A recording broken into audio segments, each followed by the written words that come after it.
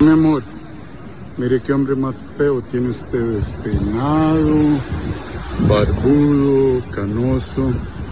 Pero este hombre es el que la adore, que le está tratando de robar el corazón. ¿Qué le parece? ¿Se va a dejar así? Yo creo que sí, ya se dejó. Le mando muchos besitos, ¿no? Yo creo que sí, ya se dejó. En fin, yo creo que sí, ya se dejó. Amplify Radio presenta Ciudad Canibal, el efecto secundario de la información.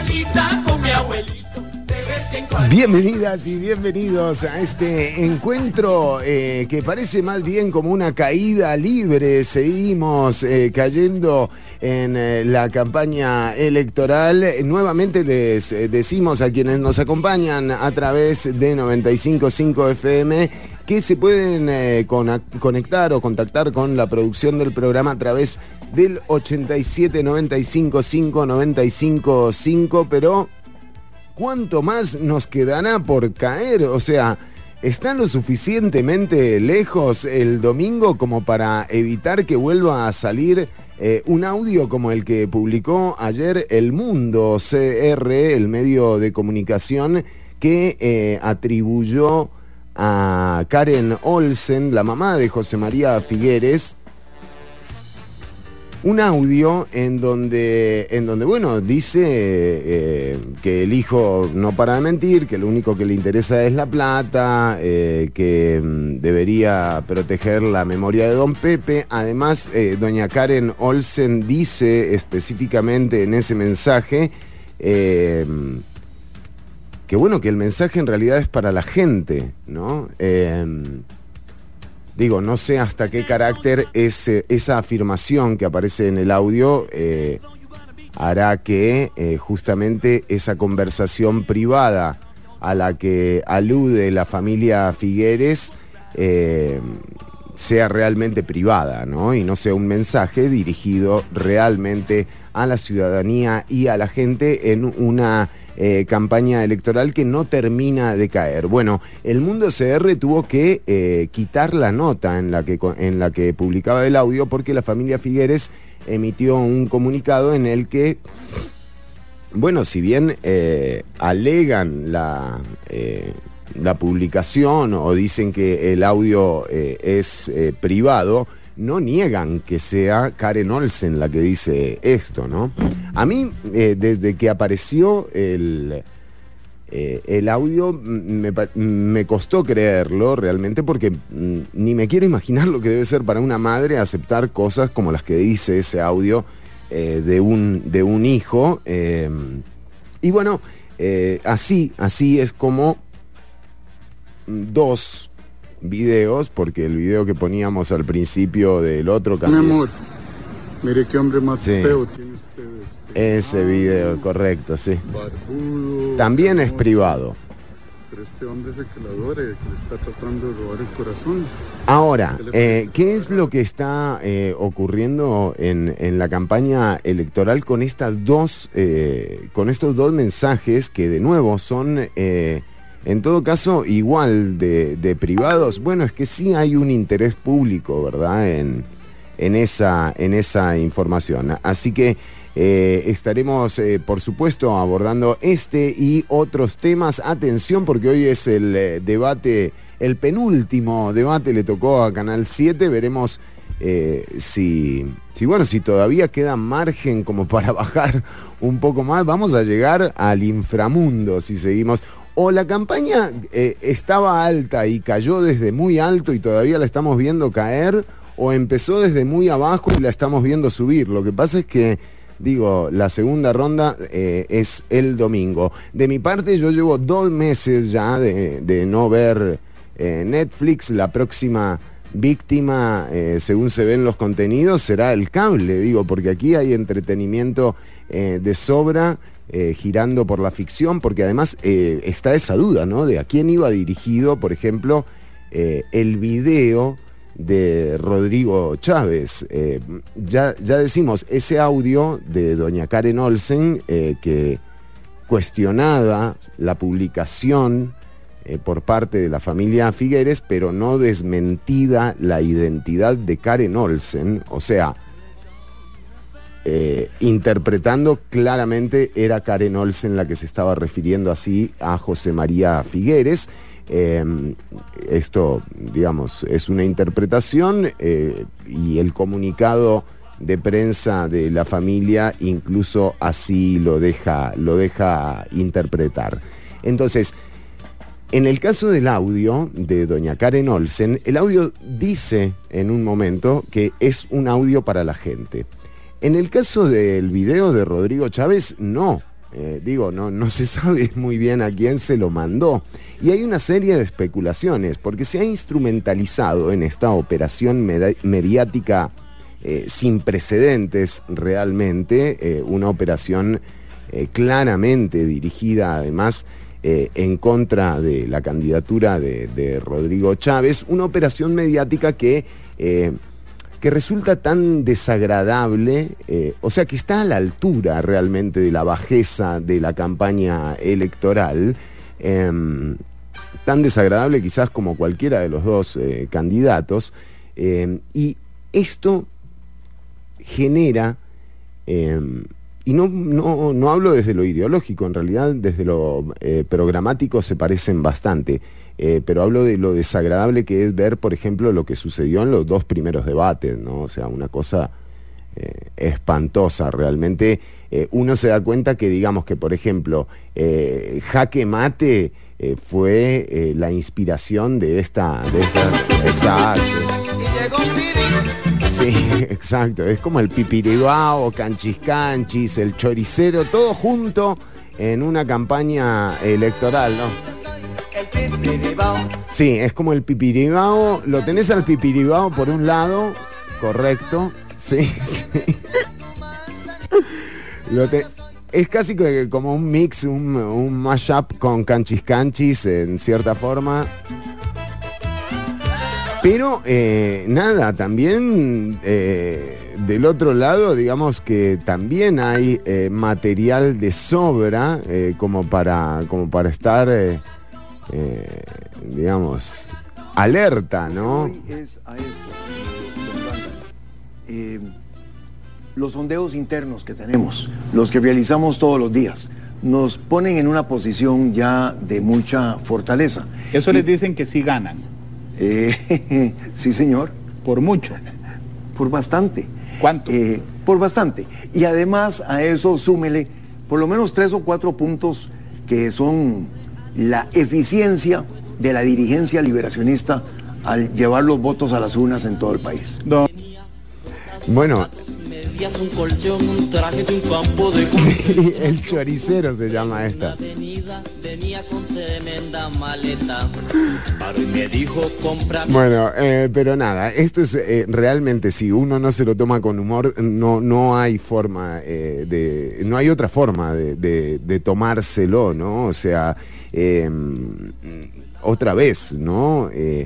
La operación mediática también instrumentalizó esta semana a la señorita Agüero, hija del candidato a diputado, bueno, y diputado electo del Partido Progreso Social Democrático, Waldo Agüero, que ya formará parte de la Asamblea Legislativa, una Asamblea Legislativa que es como, o sea, son como las 3 primeras temporadas de Game of Thrones, pero con lagartijas en lugar de dragones.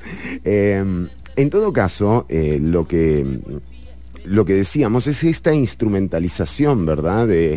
Por un lado, la operación mediática tratando de compensar la desconfianza que genera José María Figueres, una desconfianza real, y por otro lado, la imagen de Pilar Cisneros también tratando de compensar lo desagradable que resulta el otro candidato, Rodrigo Chávez, una situación que se ha visto reflejada. La República, y además que se acorta la diferencia. Que se ha visto reflejada en las últimas encuestas, ¿verdad? Bueno, salió la del CIEP.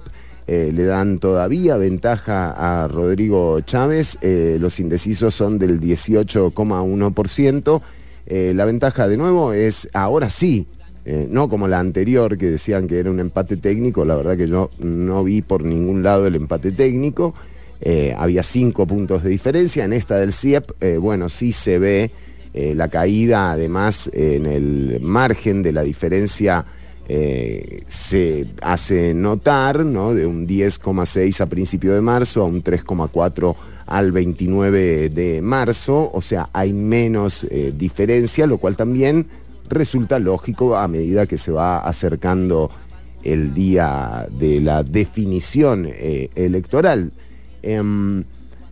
Todas le dan la ventaja a Rodrigo Chávez. Después están las de Opol, ¿no? Con unas tendencias aún más marcadas, pero quizás hay una de las encuestas que no fue tan cubierta por los medios de comunicación y es la de IDESPO. Para la gente que está viendo en video, está compartiendo con nosotras las cifras que tratan de describir la intención de voto, ¿verdad? Y aquí IDESPO muestra una diferencia en la intención de voto de 8 puntos en favor de Rodrigo Chávez, o sea, una ventaja que se sigue marcando en todas las encuestas, ¿verdad? Pero también hay una descripción muy interesante de lo que podría ser esa población que ha sido también instrumentalizada, que no tiene por quién votar. O sea, que no le gusta ninguno de los candidatos. Y es la mayoría del electorado, o sea, demostradísimo, ¿verdad? Cabe una reflexión en esto. O sea, cabe una reflexión. Esto de votar en contra ya nos pasó. Ya pasó en el 2018 y así no fue. La segunda ronda han tratado de manipular en favor de quién irían los votos nulos o a quién le favorecería más el voto nulo y la abstención. Bueno, no se puede uno estancar en el fenómeno del voto nulo y la abstención en la primera ronda. La diferencia aquí es que se gana por un voto y no necesitas un porcentaje determinado del electorado, digamos, para, o de los votos emitidos para ser presidente de la República. Bueno, en ese caso, digamos, el voto nulo tiene otro carácter, que es un mensaje, y la abstención, bueno, ya tiene un mensaje clarísimo, ¿no? Hay un 40% de la población que ni siquiera cree que participar en el proceso de elección logre representatividad de las necesidades que tienen. 40%. O sea, es como las restricciones con la pandemia, como un aforo del 60% para cualquier negocio, digamos. Bueno, no funciona, evidentemente, ¿no? 40% es demasiada gente que no participa. Pero ojo lo que dice IDESPO. IDESPO dice que según la probabilidad de que la gente vaya a votar en segunda ronda electoral, del 1 al 10 hay un 62% que dice que sí va a ir a votar. Esto podría significar, si uno lo lee con carácter optimista, que bueno, que hasta podría bajar la abstención.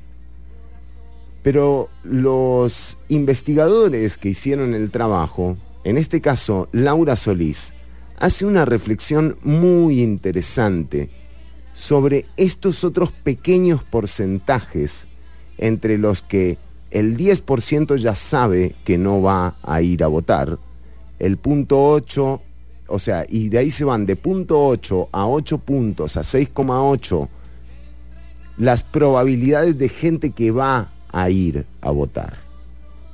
Pero esos porcentajes los determinan una baja o muy baja intención de ir a votar. O sea, lo más probable es que todos estos porcentajes mínimos no vayan a votar. Y estamos hablando de casi un 58% de la población, ¿eh? Vamos a escuchar lo que dice Laura Solís. Es importante destacar que si bien pareciera ser que vamos a tener una participación similar a la que se observó en primera ronda electoral, o incluso los datos nos podrían manifestar una participación mayor. Hay que tomar con cuidado esta lectura de este dato, porque sabemos que el abstencionismo es uno de los actores clave que ha tenido la campaña electoral, y en procesos electorales anteriores también se ha evidenciado, lo cual genera que probablemente en segunda ronda electoral la participación pueda ser incluso menor. Esa es la tendencia de lo que ha ocurrido en otros procesos electorales, por lo cual es necesario. Ahí teníamos el dato, ¿verdad? O sea, esta cuestión que veníamos analizando en el programa de que vamos a una elección de un presidente con la menor cantidad de votos de la historia puede transformarse en una realidad. Ahora, ¿qué le queda a la gente que no les gusta ningún candidato? Bueno, el propio Código Electoral lo establece. Los votos nulos se agrupan. Se agrupan, ¿y qué quiere decir cuando votas nulo? Bueno, un montón de cosas puede decir. Pero el gran techo que cubre a todos esos votos nulos es el mensaje claro de que seguimos creyendo en el proceso. Vamos al proceso. Nos convocan, vamos. Por respeto a la gente que trabaja ese día. Porque hay toda una estructura para que la ciudadanía se acerque a elegir. Pero atención, acompañar el proceso no implica votar por cualquiera. Es tan noble votar por Rodrigo Chávez o por José María Figueres o votar nulo. Tienen la misma nobleza. Porque a ninguno de los electores de Figueres o de Chávez se les podrá achacar, por ejemplo, lo amedrentador que es Rodrigo Chávez, que es un amedrentador. Claramente, vamos a tener, si gana la presidencia, vamos a tener un amedrentador de presidente. Ahora, eso no quiere decir tampoco que pueda hacer todo lo que él dice que va a hacer, ¿verdad? Digo, si no cumplieron en campaña, si no cumplieron con planes de gobierno desde hace 30 años, ¿qué nos hace pensar que ahora este señor va a llegar y va a cumplir con todo lo que prometió? Lo dudo mucho. Por el otro lado, si toca que gana José María Figueres, que ha venido desde abajo, sería como los 9 puntos de la Cele, ¿verdad? Ese es el carácter. Digo, y no tiene a Keylor en el arco, ¿no? Pero digo, si gana Figueres, también vamos a tener a una persona que llega al poder gracias a una operación mediática muy evidente cómo se ha tratado de hegemonizar, de homogenizar más bien, la posición de los medios de comunicación, sobre todo de La Nación y de Canal 7, que bueno, que ya ahora siento que en estos últimos días ha tratado como de equilibrar un poco la balanza, pero fue muy evidente cómo se trató todo este tema y en contra de quién estaban. Entonces, la presidencia de Figueres va a ser una presidencia, como todas las presidencias, muy condicionadas, pero ¿por quiénes? Condicionadas por quiénes. Entonces, votar nulo es un mensaje claro de la ciudadanía, clarísimo de la ciudadanía. Y no quiere decir que estos próximos 4 años vayas a estar en guerra con el gobierno. No, esto es, no creo hoy. Yo no creo hoy. Ahora empezá a gestionar, empezá a devolverle capacidad de compra a la ciudadanía, descongelá los salarios. ¿Cuántos puntos de política salarial hay en los planes de gobierno de José María Figueres y de Rodrigo Chávez? Olvidémonos de eso. Y aquí se viene, o sea, digamos, todo bien, Ucrania y Rusia, ¿no? Están terminando, parece que hay acuerdos, pero los precios que aumentaron gracias al aumento del barril de petróleo no los va a bajar la baja del precio del barril de petróleo. Vas a ver cómo el aceite se va a quedar y vas a ver cómo la harina también se va a quedar ahí. Sí, va a bajar la gasolina un toque, sí, ahora en un par de semanas. Pero los precios y los salarios van a seguir ahí. O sea, los precios caros y los salarios congelados. Bueno, ¿quién está hablando de esto en campaña? No. Aquí se habla de que uno anda con la hija del diputado, que parece que Jack Lowe andaba con la chica esta, que después... O sea, esto es de un nivel muy bajo. Entonces, votar nulo, la gente que va a ir a votar en contra todavía tiene la opción de enviar un mensaje y de decir, yo acompaño el proceso, pero estos dos señores, ninguno de estos dos señores me representa o no les creo por ahora.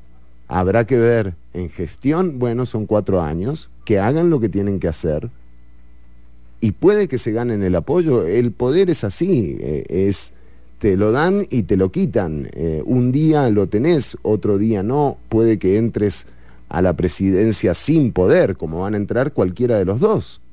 O sea, van a ir con una representatividad de un 20% del electorado. O sea, es una locura realmente. O sea, esta gente gana con 10 votos, ¿me entendés? La elección.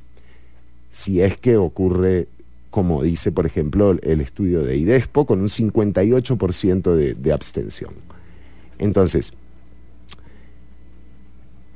las barbas en remojo, tranquilidad, no lo vivamos como el fin de nada, no es de vida o muerte, o sea, no es de vida o muerte, es de vida o muerte para los que pierden, para los que están en esto, para los que están defendiendo algún puesto y se han visto beneficiados o por la gasolina discrecional de los diputados, o por las concesiones a H. Solís y a MECO, o por el simple hecho de estar con una solidez laboral que es la que ofrece el Estado justamente a personas que, bueno, que sí se han visto beneficiadas por la democracia, pero a ellos también un mensaje, y a ellas. Ojo, cada vez hay más gente que no se siente igual. ¿Y qué van a hacer el lunes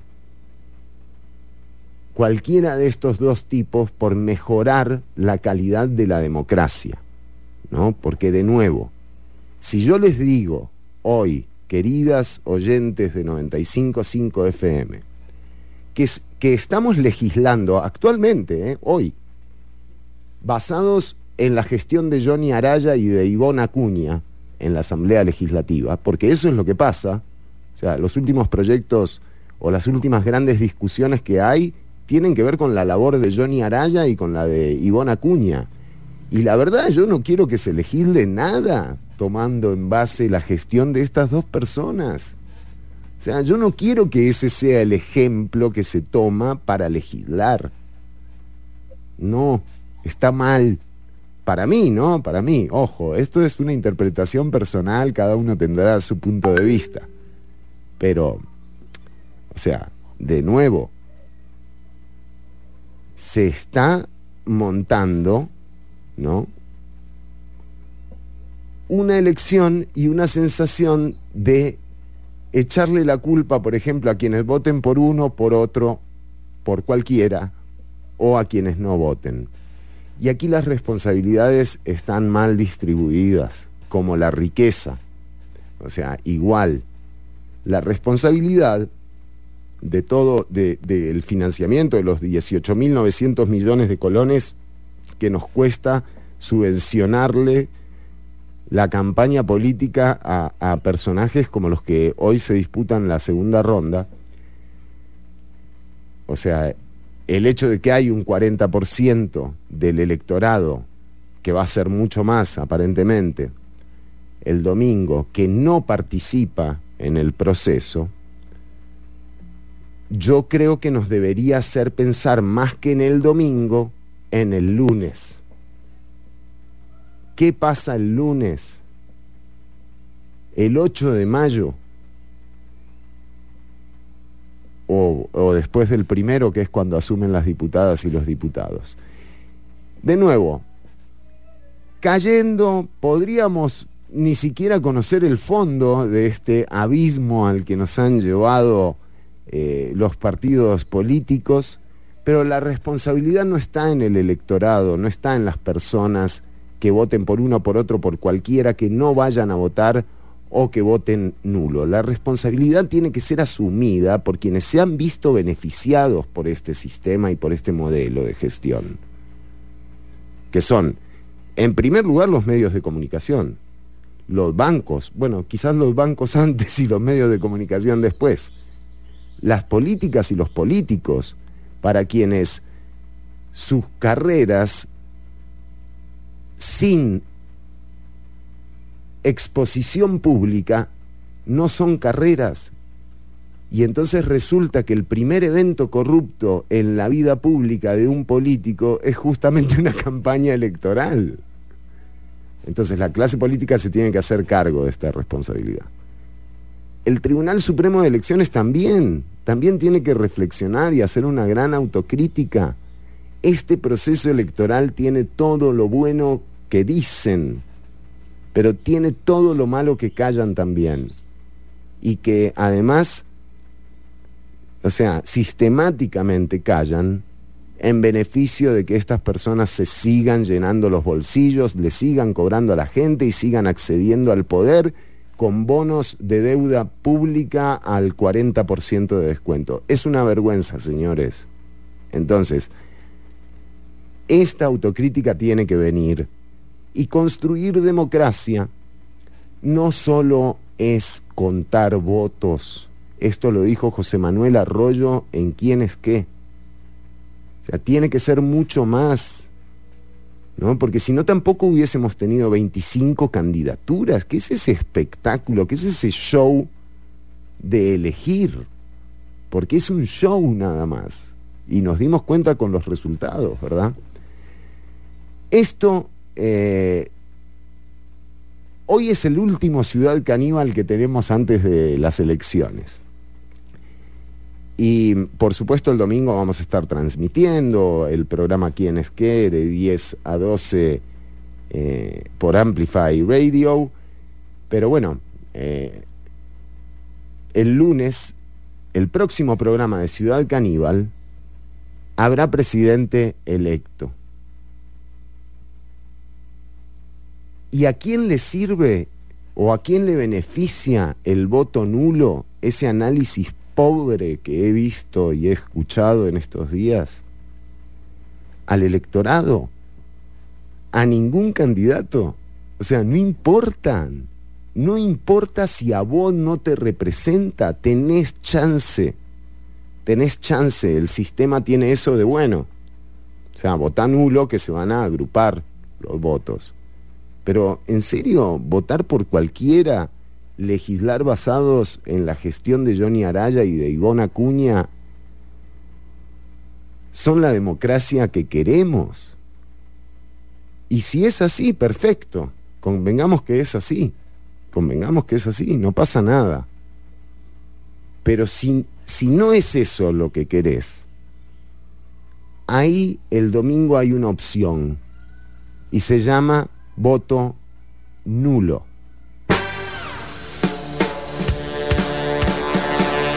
Bueno, seguimos, mire cómo, yo creo, no sé, me excedí un poco, Marco Díaz, desde Turrialba. Marco Díaz nos acompaña, bienvenido a Ciudad Canibal, hoy con información, Marco, y con la entrevista con Daniel Salas en unos minutos, ¿Lo escuchamos? ¿Lo tenemos? ¿No lo tenemos? ¿No lo tenemos a Marco Díaz? Bueno, creo que sí, creo que sí lo estamos escuchando. Muy importante, muy importante. Vamos a hablar del Omicron 2.0. Y sí, de hecho lo tenemos al ministro Salas de salida, ¿no? Realmente... ¿No se me escucha? Sí, yo... Aló. Sí, yo lo escucho lo más bien, Marco. Tal vez, si quiere, pruebe salir y volver a entrar, pero lo vamos a tener al ministro Daniel Salas en un balance de la gestión, porque también se ha hablado poco de cómo se va a administrar la pandemia, endemia según el término. También le vamos a preguntar sobre esto. Vamos a hablar de marihuana medicinal con el ministro Salas, muy importante. Gran momento en el que se presentó el proyecto de marihuana medicinal y se terminó de corregir en la Asamblea Legislativa, en parte gracias a las modificaciones solicitadas por el Poder Ejecutivo. Todo esto y mucho más en el Ciudad Canibal de hoy, no te lo pierdas, está buenísimo. Seguí escuchando la música a través de 95.5 FM o con los enlaces que hay en el post. Nosotros la transmisión en video la cortamos por un tema de derechos, el audio, pero también podés seguir viendo que apenas termina la música. Entramos nuevamente. Hoy Marco Díaz nos va a traer un especial también sobre los Oscars. Así que vamos a estar charlando de esto y mucho más acá en CC en vivo hasta las 3 de la tarde por 95.5 FM. Para comunicarte con el programa 87 95 5 95 5.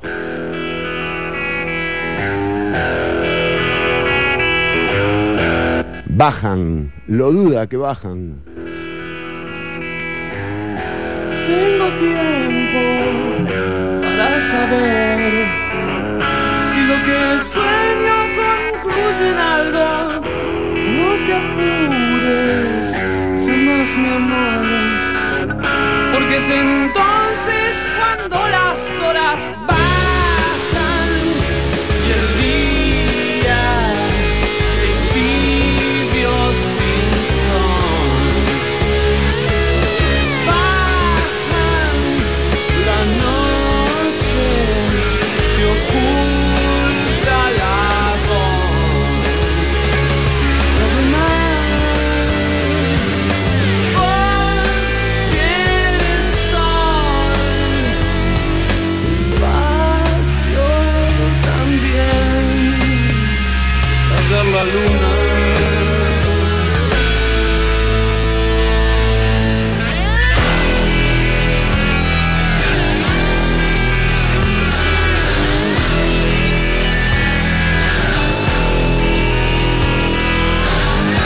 Viejo roble del camino, tus hojas siempre se agitan algo. Nena, nena, qué bien te ves, cuando en tus ojos no importa si las horas pasan y el día se sienta a morir. La noche se nubla sin fin. Lo demás, vos sos el sol, espacio también, podés ser la luna.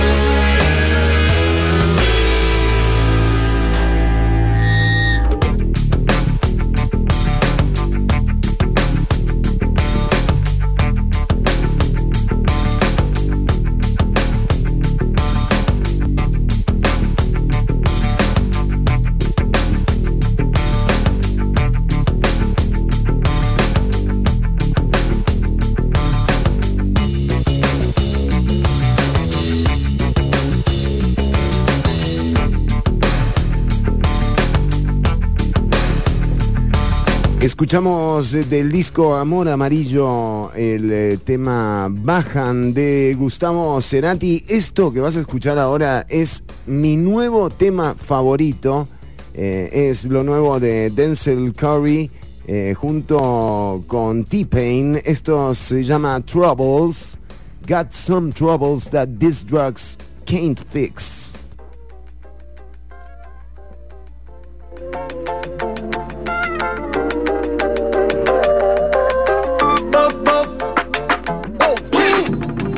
Got some troubles that these drugs can't fix. We must struggle because life's a bitch. Think you happy when your ass get rich. Blow my money cause I bag it. Shit. Got some troubles that these drugs can't fix. We must struggle because life's a bitch. Think you happy when your ass get rich. Blow my money cause I bag it. Shit. I just lost my house to the drought, ayy. Now I'm staying on my mama couch, ayy. Told me get a job or the bounce, ayy. Never paid a bill, I cop an ounce, ayy. I could spend a 20 on the dub, but I can't even spend it on some shit I really love. I need some TLC, but bitches treat me like a scrub. I gotta drive my mama car to pull up to the club. Ain't nothing left to do, but now a nigga gotta hustle. I got it out the mud and then I did it out the muscle. Maneuver through the game, I put my niggas in the huddle. Now we all just running rounds and fitting pieces to the puzzle. My nigga, ayy. Got some problems that the music can't fix. Whole squad, everybody on the dick. Get on my dick. More money, more problems, and we lit. All my exes texting saying I ain't shit. They say get the bag, go and be yourself. Pretty bitches say I need to be myself.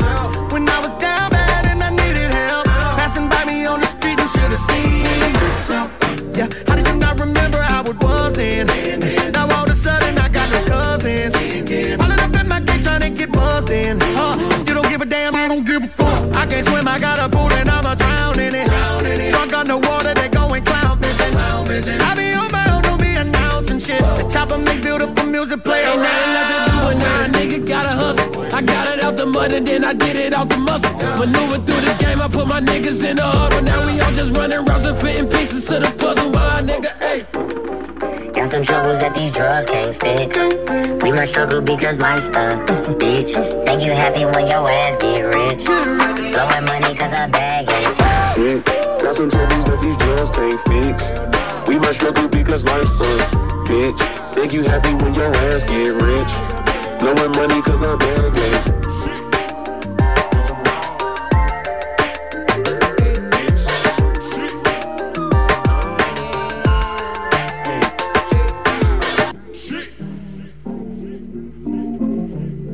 El efecto secundario de la información. Ciudad Canibal. Lunes y jueves de 1 a 3 de la tarde por Amplify Radio. Hay que verle el lado positivo. Ya nos sacamos de encima 23. Segunda ronda. ¿Quién es qué? Domingos 10 de la mañana por 95.5 FM. Amplify Radio. Amplificando la radio. Amplify Radio. 95.5. La voz de una generación. Estás escuchando Ciudad Canibal.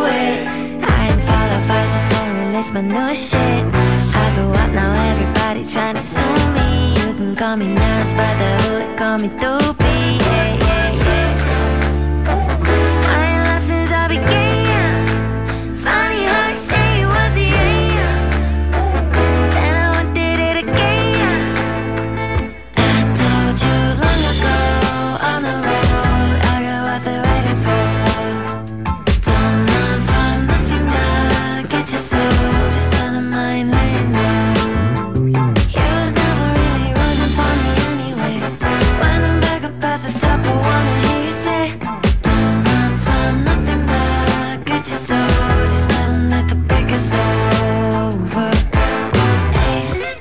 track record so clean, they couldn't wait to just bash me. I must be getting too flashy. Yeah, shouldn't let the world guess me. It's too late, cause I'm here to stay, and these girls know that I'm nasty. I sent them back to her boyfriend with my handprint on her ass cheek. Steady talking, we're taking notes. Tell him all to keep making posts. Wish he could, but he can't get close. Oh, geez, so proud of me that he's choking up while he's making toast. I'm the type that you can't control. Said I would, that I made it so. I don't clear up rumors. Where's your sense of humor? I'm done making jokes, cause they got old like baby boomers. Turn my haters to consumers. I make facts feel like the juniors. Say your time is coming soon, but just like Oklahoma, money's coming sooner. I'm just a late bloomer. I ain't picking high school, I'm still out here getting cuter. All these social networks and computers got these pussies walking around like they ain't losers. I told you long ago on the road, I got what they're waiting for. Don't run from nothing, God, get your soul. Just tell them I ain't laying low. You was never really rooting for me anyway. When I'm back up at the top, I wanna hear you say, don't run from nothing, God, get your soul. Just tell them that the break is over.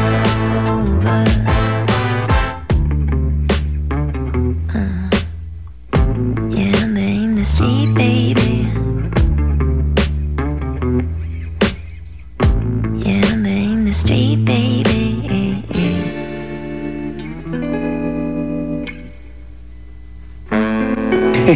Sí, señor, por bastante. ¿Cuánto? Por bastante. Sí, señor. Escuchábamos esta super versión sí, señor. Sí, de Industry Baby de Lil Nas y interpretado por Noga Eres, un temazo, realmente búsquenlo, están en varias versiones, está en YouTube, está en cualquier otro de los referees de la moral actual. Bueno, seguimos con más info, mientras le damos el chance también a que se conecte, que dice jeje, no señor, jeje, jeje, es gracioso, ¿no? Como le dice, como... Sí, señor, por bastante. ¿Cuánto? Por bastante. Sí, señor. Bueno, son cosas que pasan. Sí, bueno, de hecho, decíamos hoy... Sí, señor. Basta. Decíamos que hoy es el penúltimo de los debates. Y bueno, nada, será otra oportunidad, digamos, para darse cuenta, ¿no? de cuál es la decisión que te representa en torno a esto. Bueno, también decíamos que en las últimas horas han surgido algunas informaciones en torno al financiamiento de la candidatura de Rodrigo Chávez. Hay toda una trama emocional que incluso Pilar Cisneros salió a decir que no conoce el... Sí, que ahora entiendo por qué la gente no se mete en política. Sí. Bueno, entendió tarde, me parece, ¿no? Pero, o sea... Y uno dice, pero wow. Y uno dice, pero wow. Wow, wow, wow, wow, wow. Bueno, decíamos, salió nuevamente un episodio más de la trama de los fideicomisos, en donde se instrumentalizó a la hija de Waldo Agüero, quien trabajó como secretaria o asistente de la oficina que manejó la campaña de su padre, pero que recibió alrededor de $195,000.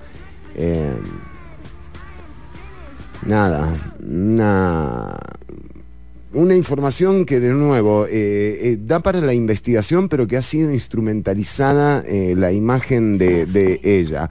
Y ojo, porque circula un video en donde se habla de la posible relación de Sofía Agüero con Jack Loeb, uno de los principales inversionistas. Además, los depósitos de los $193,000, $95,000 justamente se dieron a través de Jack Love. Ahora, lo que surgió luego de esto, ¿no? Esa posible relación que habría entre Jack Love y la señorita Agüero, de nuevo, son como parte de la bajeza a la que nos han sometido estos señores y estas campañas políticas que realmente dan vergüenza.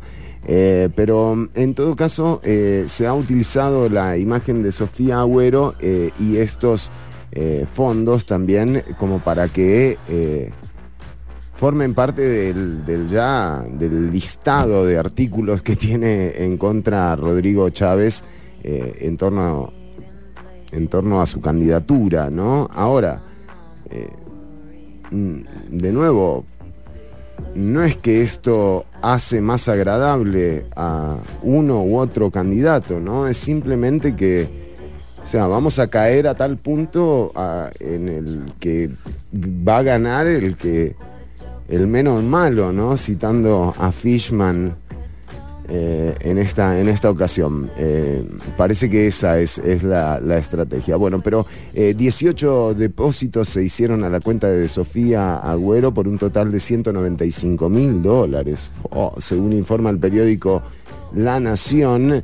Y en apariencia y según las declaraciones de la propia Sofía Agüero, se utilizó para proselitismo. El código electoral es muy claro en torno a quienes podrán hacer inversiones de la campaña política de cada partido, y en su texto enuncia que serán el tesorero y las personas designadas por el comité ejecutivo.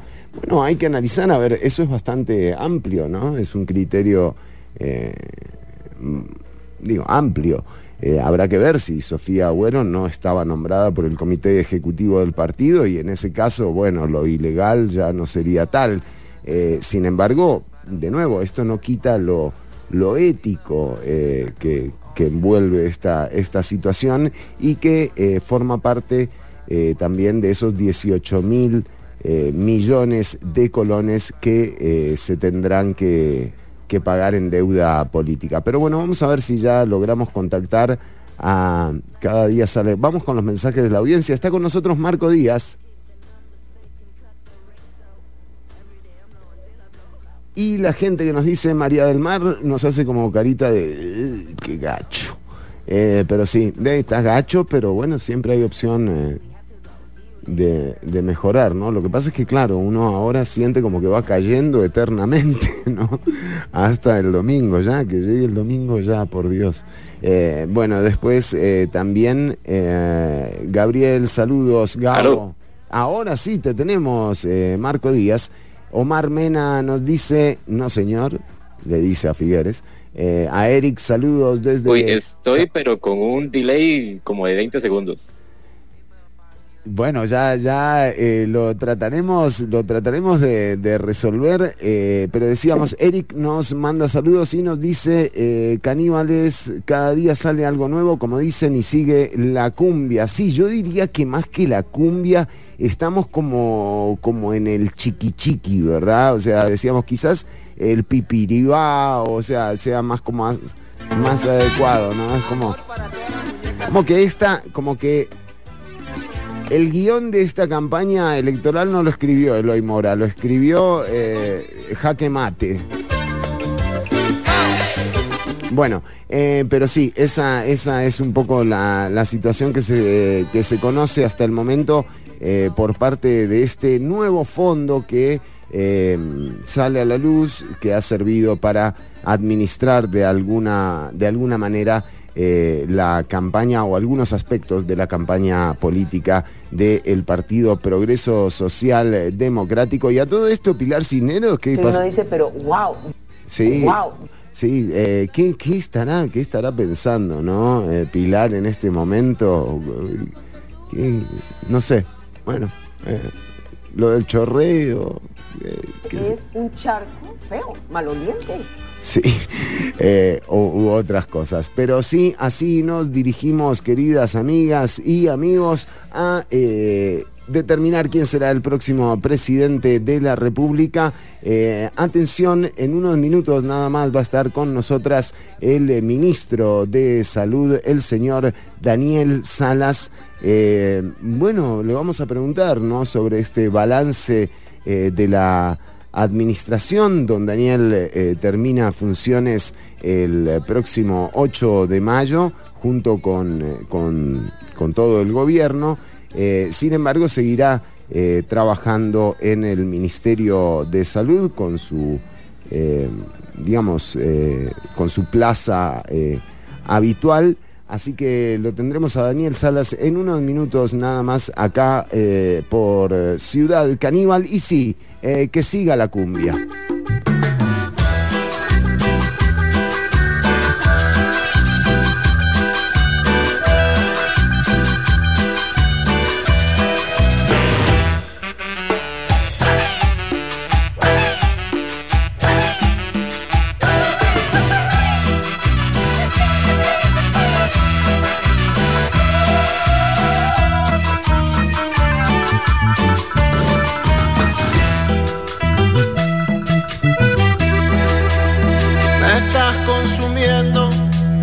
Me estás malgastando, me estás desesperando y yo me arrodillo por vos.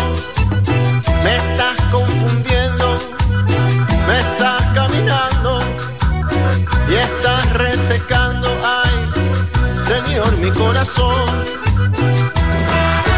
Quiero ver amanecer, pero del otro lado ver amanecer, pero que alguien se quede aquí para saber si yo sigo vivo. Quiero ver amanecer, pero del otro lado ver amanecer, pero que alguien se quede aquí para saber si yo sigo vivo. Tengo el alma escapada, la conciencia mareada, mi vida está tan cansada de buscar tu perdón. Vengo volando muy bajo buscando algún claro donde descansar. Es que me vengo bandeando, me estoy cayendo de tanto esperar. Quiero ver amanecer, pero del otro lado ver amanecer, pero que alguien se quede aquí para saber si yo sigo vivo. Quiero ver amanecer, pero del otro lado ver amanecer, pero que alguien se quede aquí para saber si yo sigo vivo. Cielo bonito, devuelve mi alma, cielito, yo te pido otra oportunidad. Cielo, no me hundas, no me desmorones, cielito, no me dejes sin saber la verdad. Cielo bonito, devuelve mi alma, cielito, yo te pido otra oportunidad. Cielo, no me hundas, no me desmorones, cielito, no me dejes sin saber la verdad. Quiero ver amanecer, pero del otro lado ver amanecer, pero que alguien se quede aquí para saber si yo sigo vivo. Quiero ver amanecer, pero del otro lado ver amanecer, pero que alguien se quede aquí para saber si yo sigo vivo.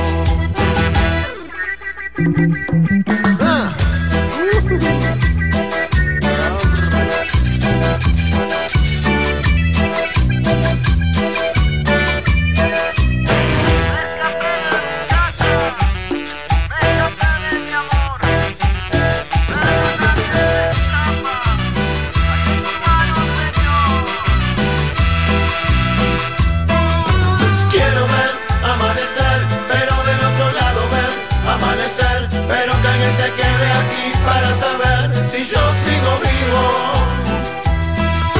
Quiero ver amanecer, pero del otro lado ver amanecer, pero que alguien se quede aquí para saber si yo sigo vivo.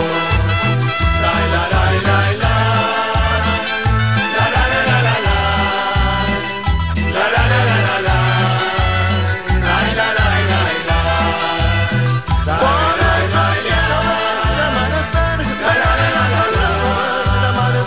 Pero que se quede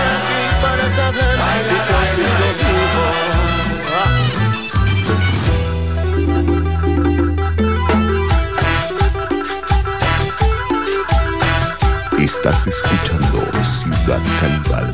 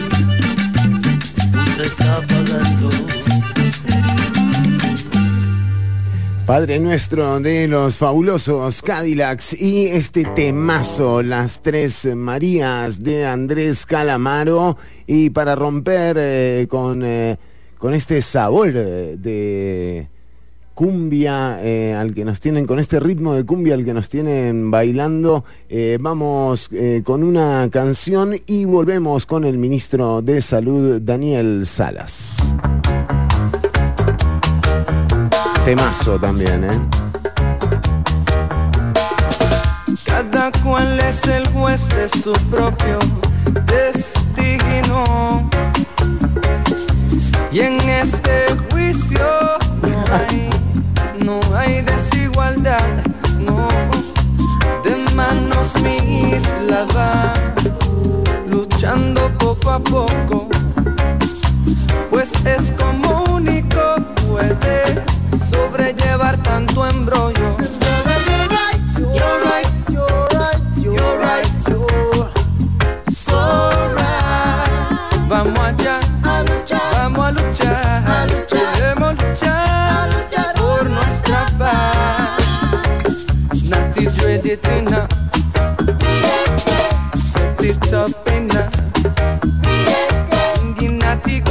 Inabieke, Boricua Salibareta, Bieke. No nos peleemos entre nosotros, unificados seremos más y poderosos. Pronto sabremos que comparte nuestra lucha de paz, pues yo no quiero que mi gente se divida, no.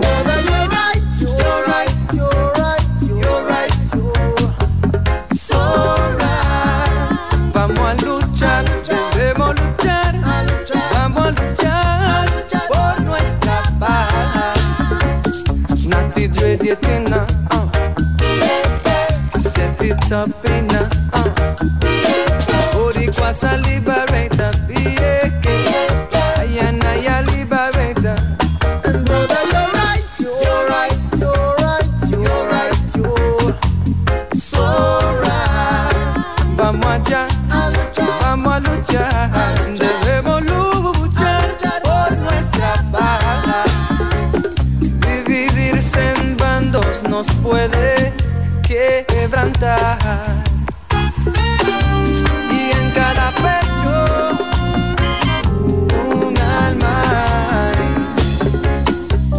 Pronto sabremos quién nos da una alternativa real, pues yo no quiero a mi gente comprada por mercenarios.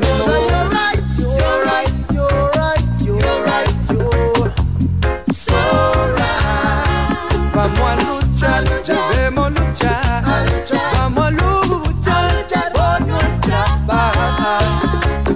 Nati Dredietina, Bieke, set it up in a Bieke, Ginati Gode in a Bieke, Boricua Salibareta, Bieke, marchando para Bieke, cantando bandera en Bieke, reggae para liberar a Bieke, reggae para liberarla.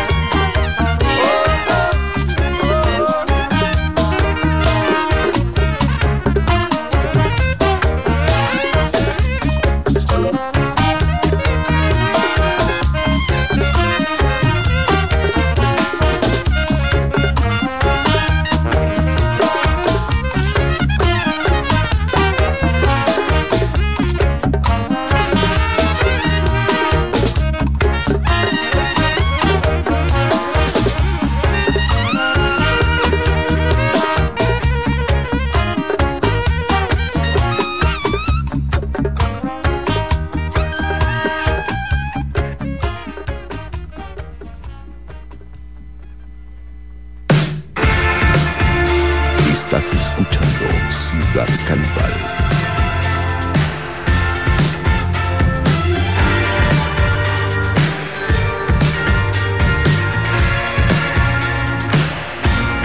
There's a set of rickety stairs in between my heart and my head, and there ain't much that ever bothers going up there. Here we go, I'm at it again.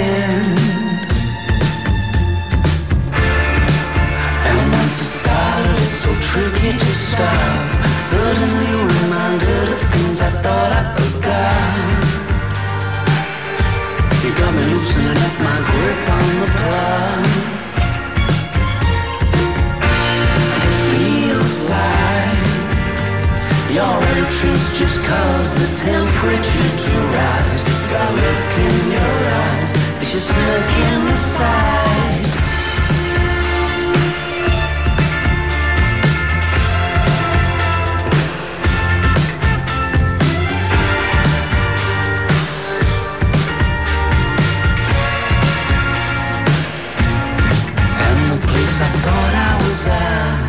Hasn't yet invited me back.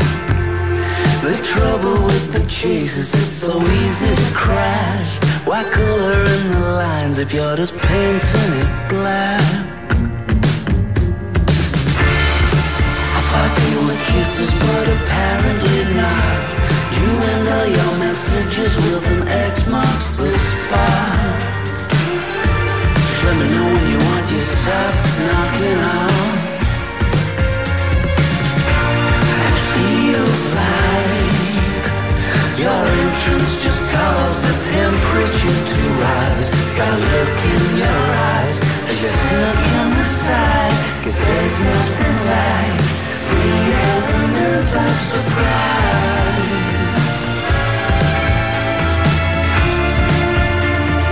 The element of surprise. The element of surprise. The element of surprise.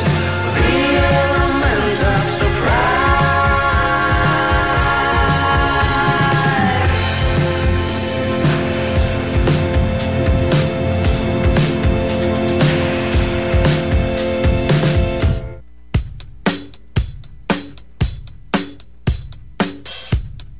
Y uno dice, pero wow. Y uno dice, pero wow. Wow, wow. The waves keep on crashing on me for some reason. But your love keeps on coming like a thunderbolt.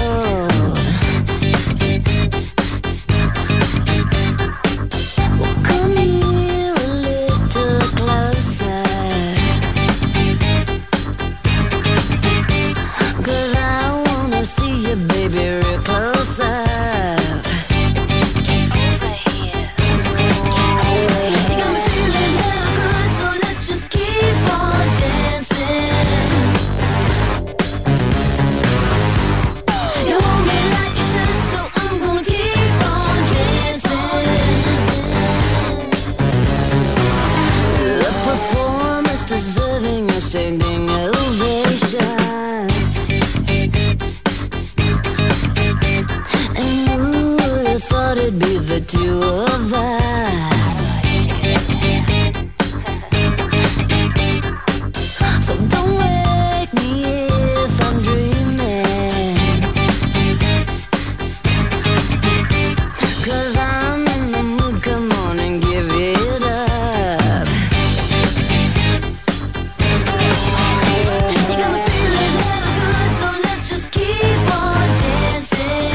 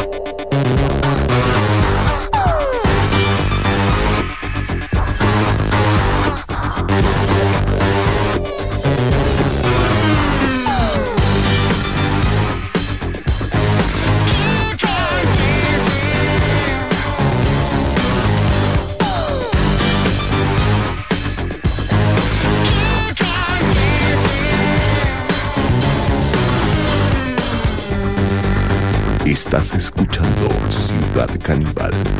No, ¿y qué? ¿Tomó mucho?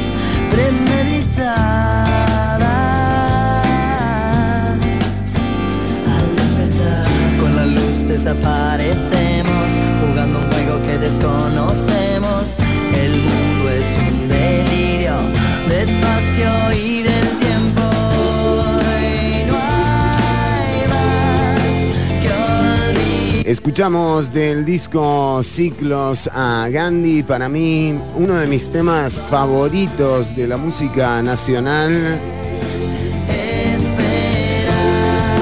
Espectacular, Sombras se llama, una belleza de canción. Y recibimos al ministro de Salud, don Daniel Salas, quien muy generosamente nos brinda el tiempo, bueno, como lo ha sido realmente, la verdad, en 2 años que han tenido una particularidad, no desearía irrepetible, pero realmente más allá del término endemia que quiere implantar la OMS, vemos como, por ejemplo, en China hay 12 millones y medio de personas totalmente confinadas por la política china de tolerancia cero frente al COVID, y cómo esto parece ser algo con lo que vamos a tener que seguir lidiando, incluso sin el ministro Daniel Salas como ministro de Salud, algo que fue muy común desde que empezó todo este proceso de pandemia. Don Daniel, bienvenido a Ciudad Canibal nuevamente. Un gusto estar compartiendo, como siempre, con el espacio, un espacio muy ameno. Don Daniel, decíamos eso, endemia o pandemia, ¿cómo han tomado estos días en donde las exigencias o las demandas se han atenuado un poco, sobre todo por la cantidad de hospitalizaciones y por ese gran logro de más de 10 millones de vacunas puestas, que eso es algo que a nivel mundial es reconocido en términos, ¿no?, de sociedad, por las sociedades del mundo, en la sociedad costarricense? Sí, el término pandemia, y mucha gente se cuestiona, bueno, ¿en qué momento salimos o ya entramos en una endemia? que también hay que decir, la endemia no es un paseo, ¿verdad?, de domingo, todo tranquilo. La endemia también tiene sus momentos más difíciles y lo vemos con influenza. Algunos años tenemos algunas variantes genéticas de algunos subtipos, especialmente con la influenza A, que nos lleva a que haya en ciertos meses, un aumento en hospitalizaciones y también en fallecimientos. Y eso es lo que puede ocurrir justamente en una endemia, como lo podría ser ya el SARS-CoV-2.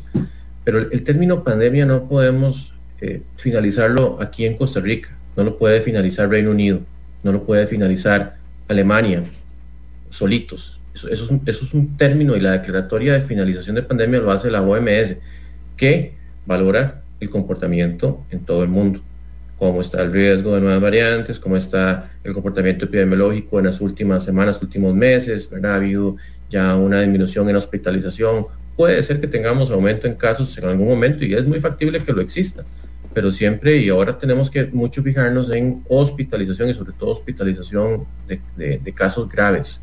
Ese es el parámetro que tal vez nos tiene que llamar más la atención en este momento, y que sabemos que al final, después de todo ese montón de vacunas que usted indicaba que se han aplicado, pues la protección contra enfermedades graves sigue siendo bastante fuerte. No es tampoco infalible, ninguna vacuna es infalible, ninguna vacuna protege 100%, pero sí, definitivamente es un cambio también en los parámetros, en el seguimiento que tenemos que ir dando con respecto al fenómeno del SARS-CoV-2. Fue en marzo del 2020 cuando se anunciaba, ¿no?, el primer caso en Costa Rica. Le toca ver esas imágenes de nuevo y le parecen como de otra vida, digamos, como más o menos lo que nos pasa a nosotros como ciudadanas y ciudadanos. O sea, pasamos por esto, sobrevivimos a esto, realmente logramos hacerle frente a una situación inesperada y muy poco deseada. ¿Cómo valora estos 2 años ahora que está a muy poco de terminar su gestión como ministro de Salud? Bueno, fueron 2 años sin duda muy atípicos, de mucho estrés, yo diría, ¿verdad?, para todos, porque cuando uno tiene que adaptarse a situaciones, y sobre todo tan agudamente, pues no es tan fácil. O sea, el humano tiene una enorme capacidad de adaptación, pero sí han sido, y muchos cambios, ¿verdad?, porque también estar pendiente que las nuevas medidas, que cómo se aplican, que entonces ahora cambia un poco el encuadre de las medidas, ¿verdad?, de restricción, cómo vamos ahora. La población estaba muy atenta.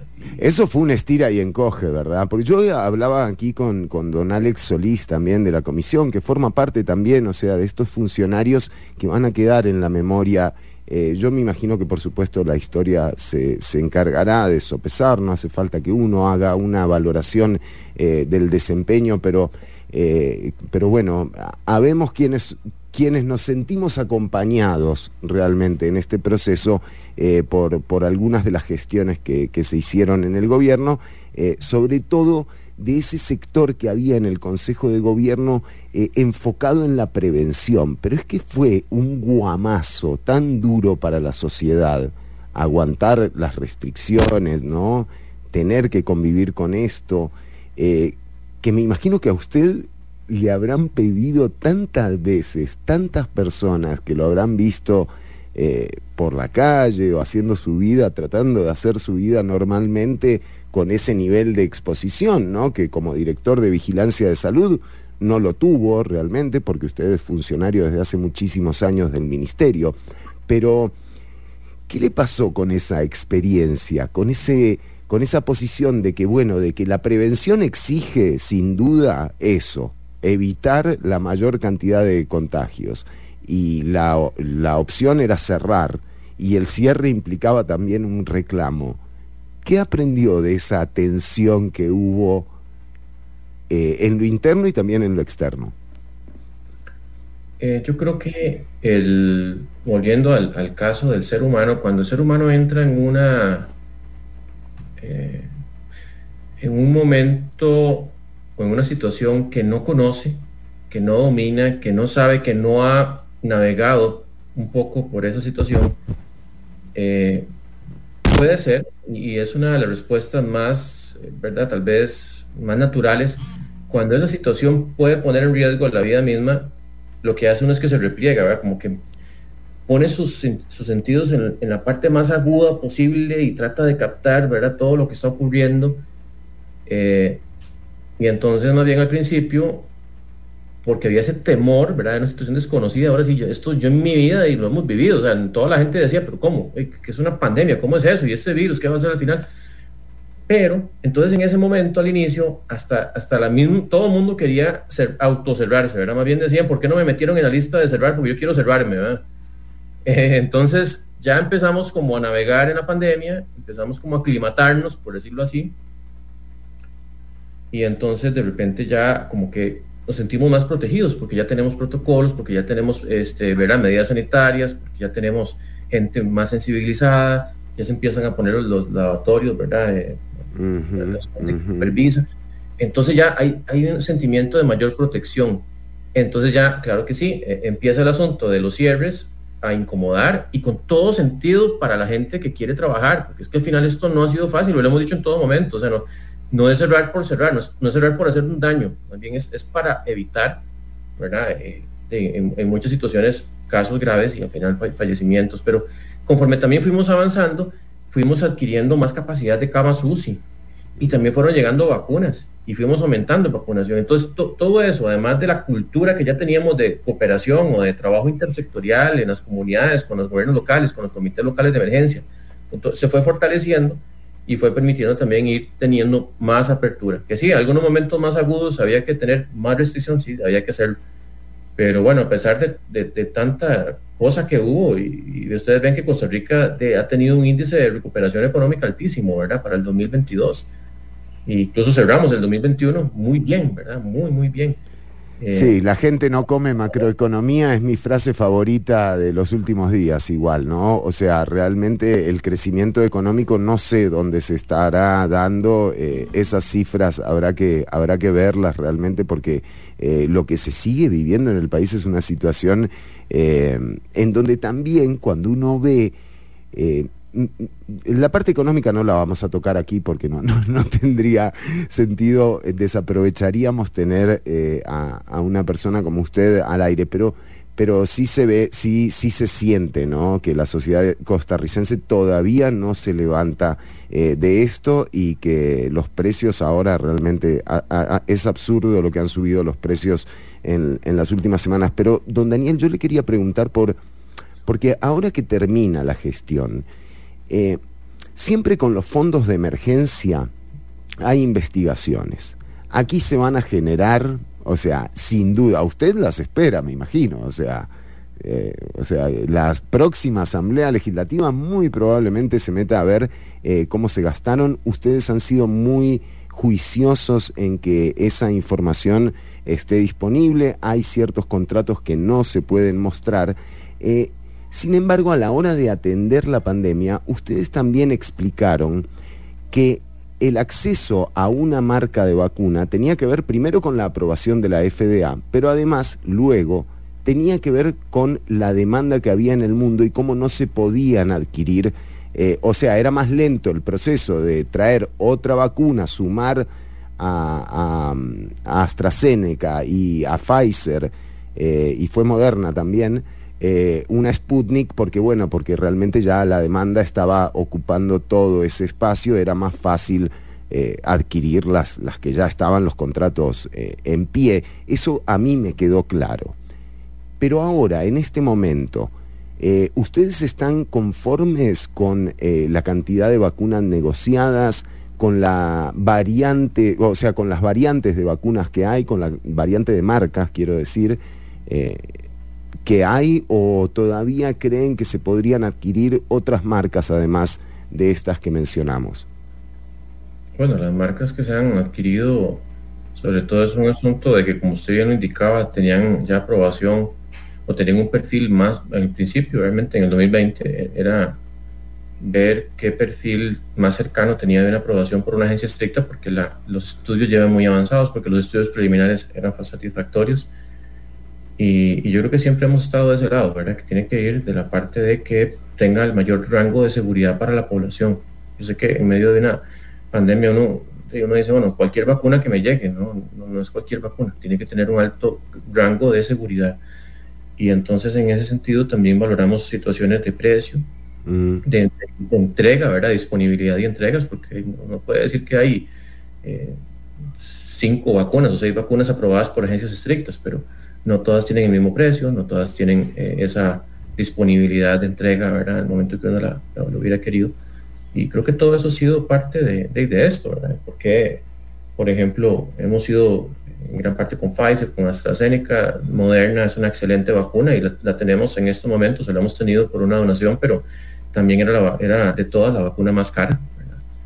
Era la vacuna más cara, incluso también tenía un asunto de entrega. La capacidad de Moderna no es la misma de Pfizer, por ejemplo, de producir más cantidad, entonces también mucho de la vacuna Moderna ya estaba comprometida para el primer semestre del 2021. Entonces son cosas que si la gente tal vez, ¿verdad?, cuando escucha las vacunas no conoce esos pormenores, pero claro que todo esto se trabajó, como le digo, pues tratando de siempre de hacer lo mejor posible con lo que teníamos.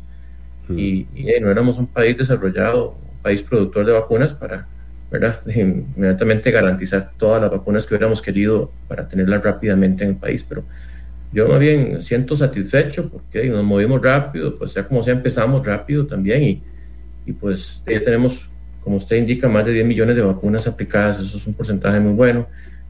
Ahí se ven los números, ¿verdad?, cuando vemos Omicron, de que es cierto que presionó el sistema hospitalario, pero en otros, imagínense que si tuvimos el 30% de todos los casos de toda la pandemia se dieron en enero y febrero de 2022. Una locura. Esa proporción es enorme. 30% del total de infecciones de la pandemia fue entre enero y febrero.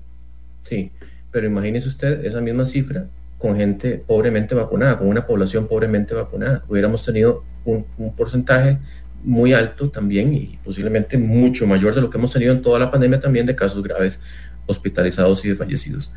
Y en esto yo no quiero tampoco, ¿verdad?, como menospreciar, porque siempre hemos dicho cualquier vida humana que se pierda es, la verdad, un duelo, es muy lamentable, y sobre todo son causas que uno sabe, muchas de ellas son prevenibles, ¿verdad?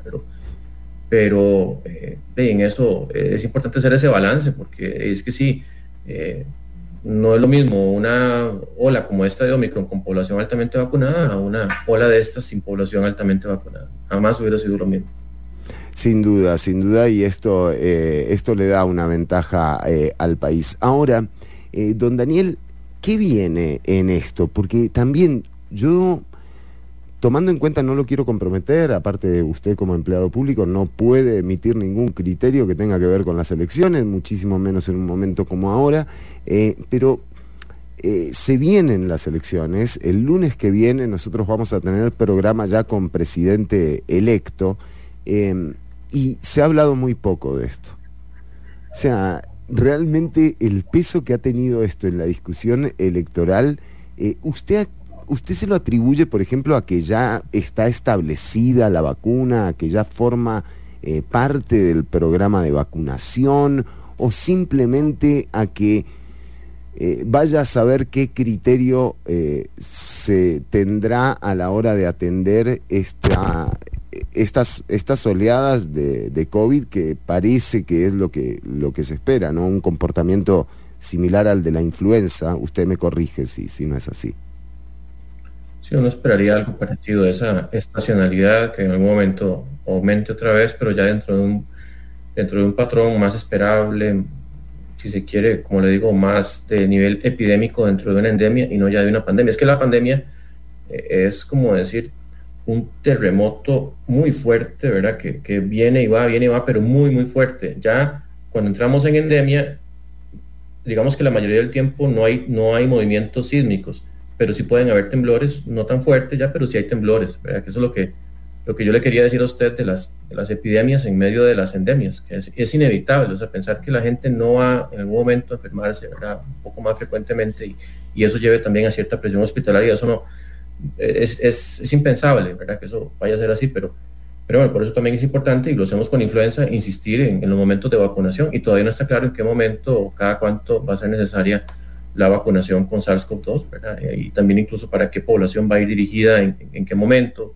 Todo eso está ahorita en investigación, ¿verdad?, tratando de dilucidar cuál va a ser la mejor recomendación posible en ese sentido. Usted el 8 de mayo deja de ser ministro de Salud, pero asume su cargo en su plaza de director de Vigilancia de la Salud del Ministerio. O sea, no es como que deja todo ahí y se va. Bueno, y eso es lo planificado. O sea, mi base, digamos, mi punto de retorno y lo que tengo seguro es Vigilancia de la Salud, como se dice bien, como director. Y ahí pues yo le aseguro que donde quiera que esté, ¿verdad? En el ministerio o fuera de él, pues siempre seguiremos colaborando, ¿verdad? Porque yo creo que al final todos queremos ver una Costa Rica fortalecida en todos los ámbitos. Y si uno pues tiene expertise, tiene conocimiento en la parte de salud, como usted lo indicaba anteriormente, no económico, sino salud, enhorabuena. Ahí está el doctor Salas para colaborar en lo que pueda, ¿verdad? De cualquier flanco en donde se encuentre. Don Daniel, sin mencionar a ninguno ni especificar, pero ¿se le acercaron para ofrecerle algún puesto en alguna fórmula presidencial? Sí, señor. En algún momento la fracción del PAC me ofreció ser precandidato presidencial. Yo creo que uno tiene que en eso, pues, entender que los momentos en la vida de uno, también la ruta que uno se ha fijado. Yo sinceramente le digo, yo nunca he pensado en ser presidente, no, todavía ni siquiera lo pienso actualmente. Yo creo que solo el tiempo puede eventualmente decir si en un futuro algo puede ocurrir, pero no está en mi línea de vida, no está en mi ruta que me he trazado. Yo quiero seguir trabajando en salud, quiero seguir desarrollándome en esa área de epidemiología, de salud pública que tanto me apasiona, que tanto me gusta y que yo creo que ya, como le digo, tengo pues muchos elementos para poder colaborar, ¿verdad? De alguna u otra forma en construir. Y como eso no estoy diciendo que no beberé de esa agua nunca, porque uno no puede tampoco decirlo. Pero sí, igual yo pensé mucho que digo, bueno, es que yo, ¿por qué es que de repente soy figura pública, ¿verdad? ¿Y por qué podría optar por esta precandidatura? Bueno, es por la misma pandemia. Y hasta cierto punto no me parecía como justo, como honrado, o sea, que en un momento tan difícil, que sea como sea, me propulsó a ser figura pública, como que yo me aprovechara de eso, no sentía que era lo más honrado tampoco. Y como le digo, tampoco era algo que yo sentía, ¿verdad?, que estuviera en mi hoja de ruta.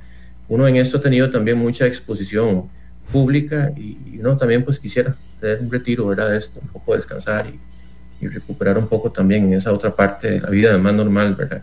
Pero, y no estaba acostumbrado usted a esa exposición y le pesó ¿a qué punto? Nunca le he buscado, yo la exposición y lo hago porque tengo que hacerlo. Es que si uno tiene pues la forma de expresar claramente las ideas y le toca por el papel que desempeña, y un ministro de salud y tiene que dar la cara, tiene que estar informando a la población. Entonces lo hago porque justamente es por responsabilidad, pero le aseguro que no es algo que yo pues anhele, ¿verdad? Que yo quiero, aquí estoy pidiendo, denme el micrófono, ¿verdad? ¿Cuál fue el momento, Daniel, que más le pesó? Bueno, a nivel, es que yo diría que tal vez el ritmo inicial era muy intenso, ¿verdad? Cuando estábamos todos los días, hasta sábados y domingos, conferencia de prensa diaria, con el ministro de Salud, con el presidente ejecutivo de la Caja, ¿verdad?, con el gerente médico, o con el presidente de la Comisión de Emergencias, y lo hicimos por más de 100 días, creo que fueron como 120 y resto, 130 y resto de días, todos los días, ¿verdad? Entonces, esa parte sí fue en realidad muy, muy, no le digo que cansada, porque uno estaba con toda la adrenalina, ¿verdad? Pero sí era como algo que uno ya sentía como que, ¿qué es esto? Como hay una película que se llama El Día de la Marmota, ¿verdad?, que es como todos los días viviendo. A veces bromeamos, don Román Macaya y mi persona, ¿verdad?, que decimos, aquí estamos en el Día de la Marmota, ¿verdad? Lo mismo. Claro, todos los días había también información diferente que comunicar, pero era como esa rutina, ¿verdad?, que sí era como, ¿verdad?, uno se sentía como de repente como enclaustrado, ¿verdad? Como claro. No podía salir de ahí. Tal vez esa fue la parte más, ya no difícil, sino diferente, ¿verdad? Y con su matiz más pesadillo, ¿verdad? Más pesadillo. Don Daniel Salas, bueno, nos tocará, muy probablemente esta sea la última, es como la de Brian Ruiz en el estadio ayer, será la última vez que lo tengamos como ministro de Salud en Ciudad Canibal, pero no me imagino no tenerlo más en el programa con otros desempeños, sobre todo en ese puesto de dirección de vigilancia de la salud, que siempre es muy importante con todo lo referente al Zika, al dengue, o sea, toda la información que tiene que ver con enfermedades transmisibles, realmente siempre ha sido accesible don Daniel, así que le agradecemos este tiempo, don Daniel. Yo siempre tengo la deferencia de agradecerle a usted y que por favor traslade el agradecimiento a todo el personal de salud, así como a la gente que se la ha estado aguantando en sus hombros realmente la pandemia y de nuevo, más allá de las diferencias, de lo que pueda venir después del 8 de mayo, porque va a haber mucha gente tratando de aprovechar eso, ¿no? Esa cantidad de plata que hubo que mover para poder atender la pandemia, para hacer investigaciones y demás. Vendrán tiempos particulares, pero más allá de todo esto, al menos en mi caso, yo me sentí muy acompañado por ese personal de primera línea que estuvo al frente de la pandemia y por un sistema de salud como el costarricense que ha demostrado la solvencia incluso para aguantar un evento como el que vivimos los últimos 2 años. Así que, don Daniel, nos encontraremos nuevamente. Sí, claro, por supuesto. En eso yo sí le digo que soy muy respetuoso de las directrices, indicaciones de las autoridades, ¿verdad?, que vayan a asumir y si eso lo permite, pues con mucho gusto podemos seguir compartiendo, ¿verdad? Pero en eso sí yo soy muy respetuoso y jamás, ¿verdad?, me iría contraindicando alguna indicación, algún lineamiento que se tenga al respecto. Pero encantado, ha sido un placer, de verdad. Pérese. Sí. Marihuana medicinal, don Daniel, ¿qué pasó? Sí. ¿Qué pasó con eso? O sea, se armó una rosca ahí increíble. No, yo creo que las cosas hay que llamarlas como son.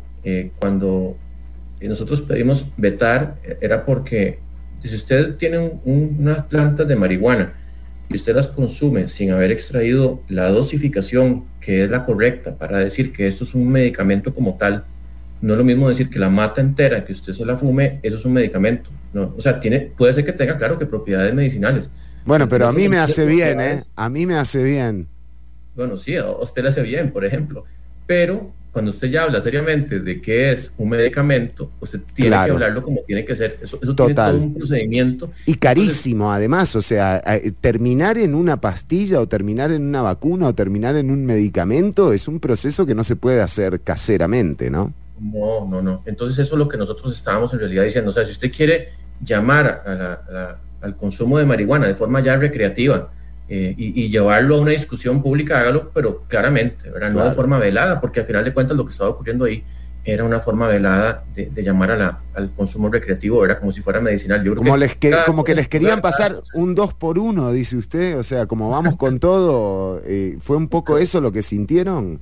Si la discusión legislativa y la sinceridad con que se habla en la población va por esa ruta, pues que se haga. Claro. Al final de cuentas llegue a eventualmente una aprobación o no, pero que se haga, como le digo, llamándolo como tiene que ser, porque al final lo que estaban ahí pidiéndonos a nosotros, que fuéramos a fiscalizar si el número de matitas era el que coincidía y que teníamos que hacer decomisos al Ministerio de Salud y que teníamos que supervisar que la calidad, no hay parámetros en el mundo para hacer eso. Entonces nos estaban metiendo en un terreno totalmente desconocido y ni siquiera que tenemos parámetros para trabajarlo, y que incluso hasta exponían a los funcionarios, porque imagínense que ir a comprobar, el ministerio tenía que decirle a tal persona, usted puede, de acuerdo a su dosificación, cultivar 10 matitas por semana o 10 matitas por mes, y si está cultivando más hay que decomisar. Imagínense que eso se puede prestar para terrenos también peligrosos, ¿verdad?, para el mismo personal del Ministerio de Salud. Yo creo que, como le digo, que es un asunto más de ser serios, y sí, si es medicina, es medicina, si es recreativo, es recreativo, pero llamémoslo como es. Don Daniel, bueno, sí, ojalá que se superen los prejuicios, sobre todo, que hay en torno a esto. Al final, en serio, son matitas, pero bueno, sí me queda claro su posición. Claro, es que llevaba un título que no era, entonces. ¿no? Imagínense que nosotros en eso somos siempre muy estrictos con todos los medicamentos, tienen que cumplir con buenas prácticas de manufactura, revisamos que el laboratorio esté al día con todas esas certificaciones, hacemos todo un asunto de farmacovigilancia, que si el medicamento falló, si no tiene la eficacia que tiene que tener, si no tiene el efecto terapéutico, ¿verdad? O eventos adversos por encima de lo esperado, pero ¿cómo va uno a manejar todo eso en una planta cruda, ¿verdad? O sea, no hay forma, es como decía en algún momento a alguien ahí, alguna colega, es como que usted la penicilina entonces consuma los hongos de una vez, ¿verdad? Y no el antibiótico, es que cada cosa tiene su procedimiento justamente para que tenga ese potencial ya definido, bien claro, terapéutico, con toda la capacidad de darle seguimiento al paciente, decir, sí, vamos a ajustar la dosis a esto y a esto y a esto. Ya hay dosificaciones, ya todo eso está bien estudiado, fundamentados en estudios clínicos de cuál es la dosis que tiene que dársele para qué padecimiento al paciente. Don Daniel Salas, le agradecemos muchísimo el tiempo que le ha dedicado a la audiencia y al programa, y hasta la próxima, ¿será? No, con mucho gusto, ¿verdad? Muy honrado siempre de participar acá en el programa y lo mejor de los éxitos en adelante. Hasta la próxima. Vamos con música, quédate escuchando por 95.5 FM. Daniel Salas, ministro de Salud.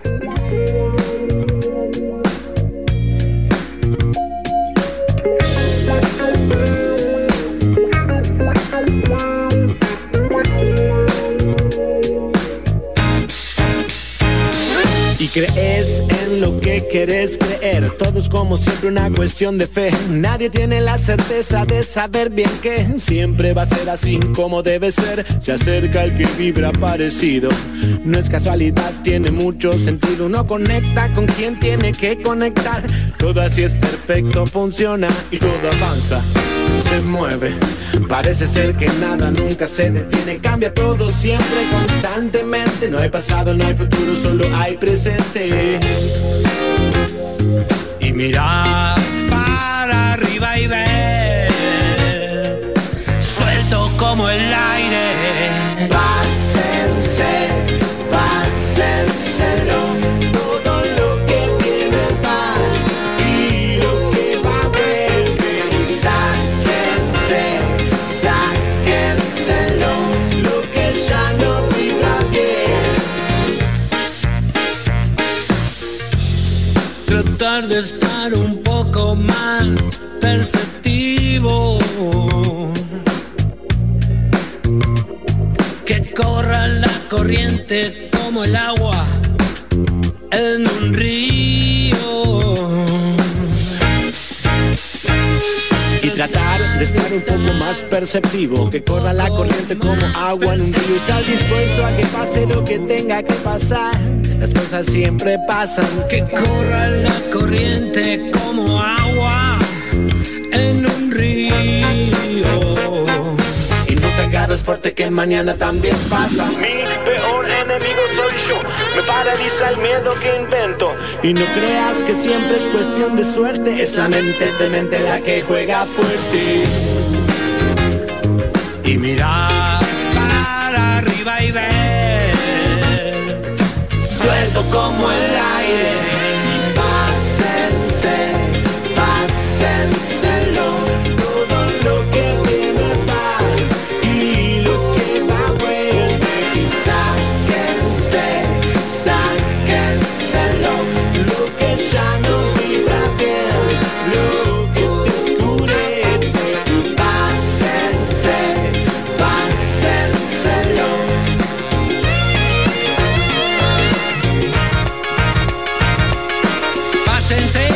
Pásenselo, sáquenselo, pásense. Y pásenselo, sáquenselo.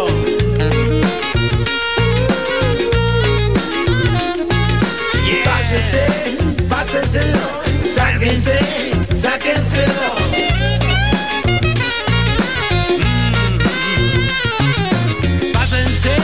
Pásenselo, sáquenselo, yeah. Oh yeah, oh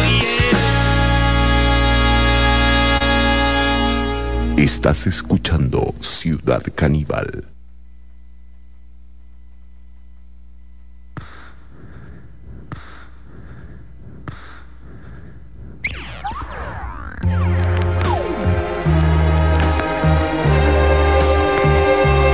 así. Si no hace algo bueno, por lo menos no haga algo malo. Daydream, I fell asleep amid the flowers for a couple of hours on a beautiful day. Daydream, I dream of you amid the flowers for a couple of hours. Such a beautiful day.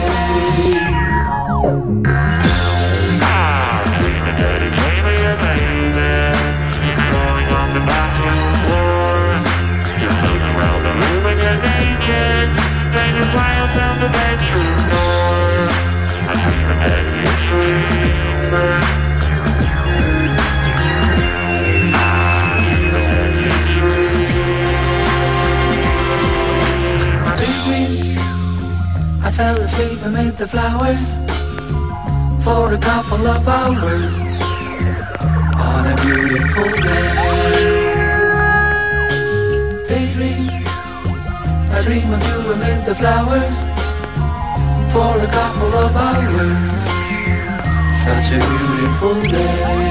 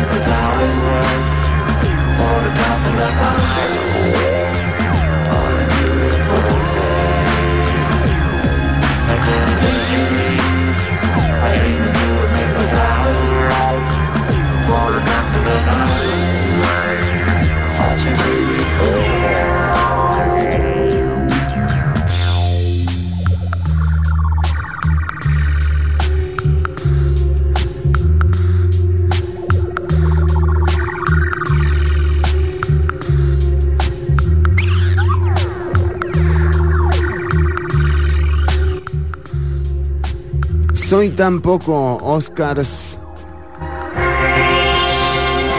que la verdad no tendría nada que hablar de los Oscars más allá de la cachetada de Will Smith. No voy a hacer eso por respeto a la audiencia, pero a todo esto, ¿fue real o fue falso? O sea, ¿fue actuado? Porque yo lo vi a Chris Rock como muy poniéndole la hacha a Will Smith. Bueno, y a la otra pregunta de quién le pega a alguien con la mano abierta, bueno, parece que hay algo de la cientología también dando vueltas por ahí, que aparentemente sería un castigo como cientólogo. Bueno, no lo cientólogo. Así que no vamos a eliminar... sí, de alguna forma vamos a quitar los Óscares del contenido de hoy, con el único Óscar que nos quedamos, ustedes saben. Ustedes saben ese cuento de que por qué los argentinos no pueden ser paracaidistas. Bueno, vamos a dejarlo eso en incógnita en todo caso.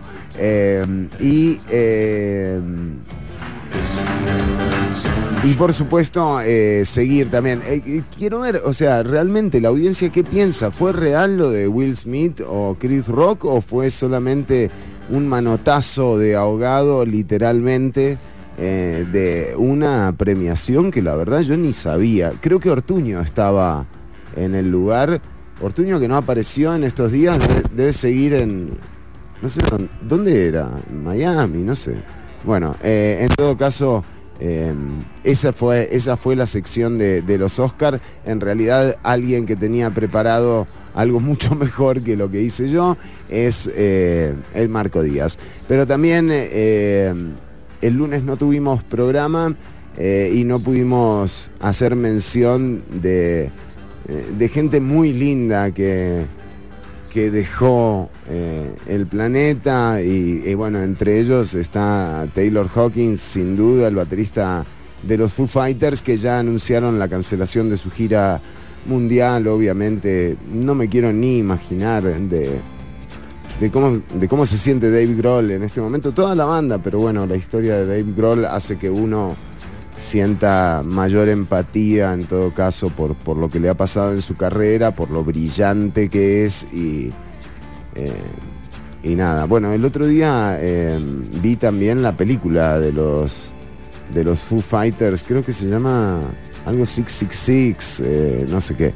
Bueno, pero es graciosa, qué sé yo, son tipos muy talentosos, realmente ojalá que se puedan levantar y también hacer honor a una estrella reconocida por toda la movida musical del planeta, como lo es Taylor Hawkins. Quizás alguien no tan reconocido como Hawkins, Enrique Pinti, que también falleció y nada, fue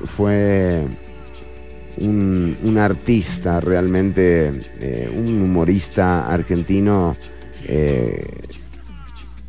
que tranquilamente le podría pertenecer al mundo.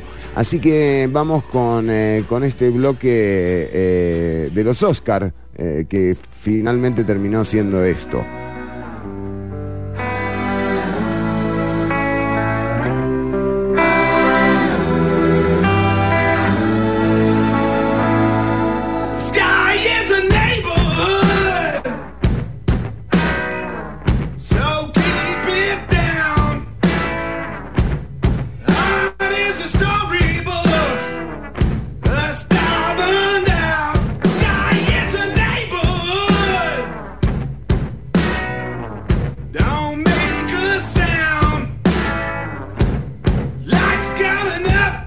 Foo Fighters.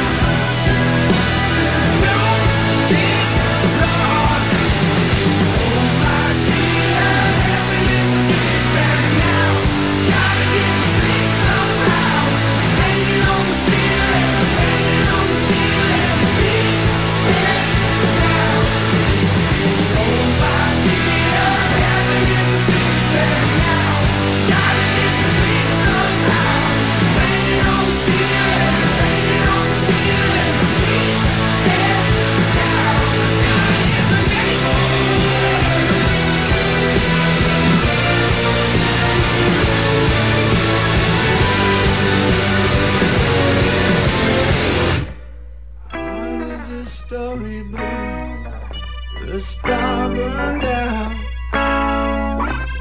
Someone coming up ahead, don't look now.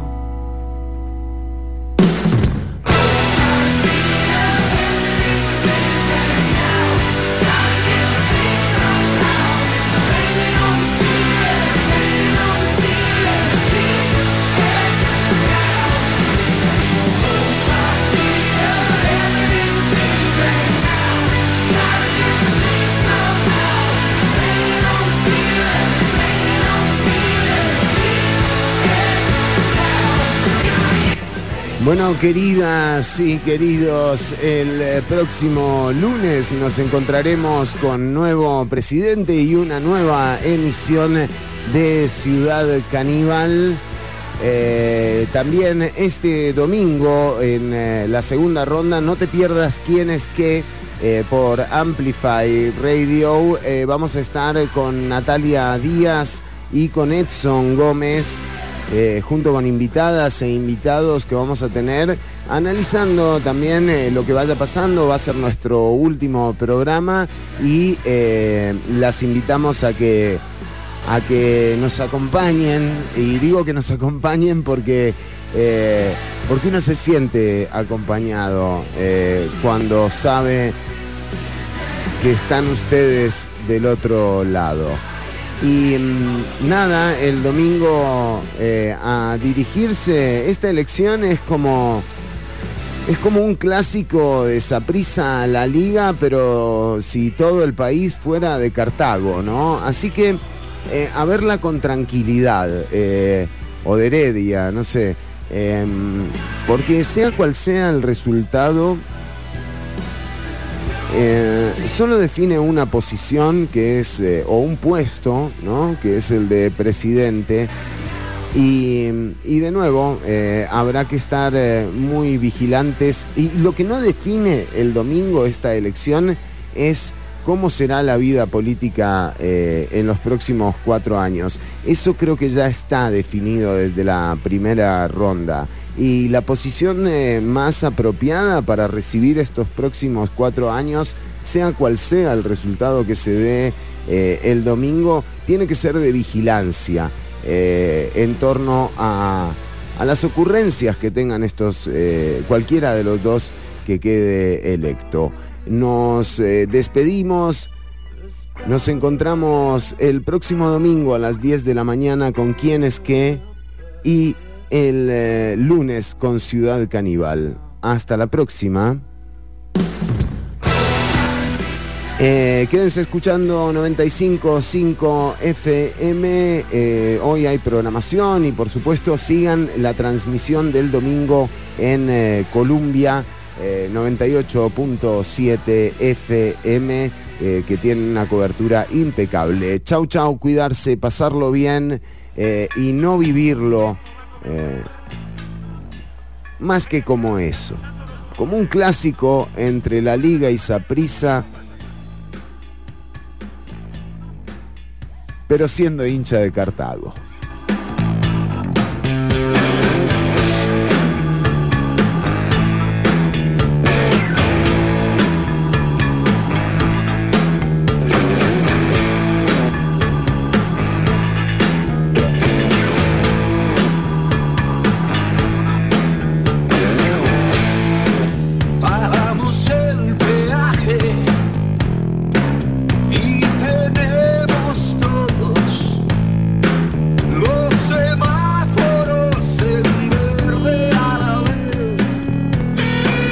Estás escuchando Ciudad Canibal.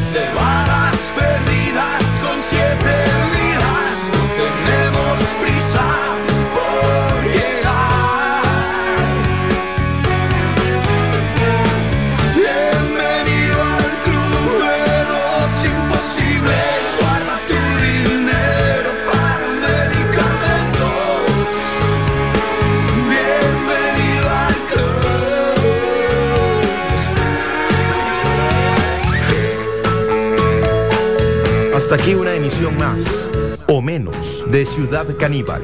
En vivo los lunes y jueves de 1 a 3 de la tarde por Amplify Radio.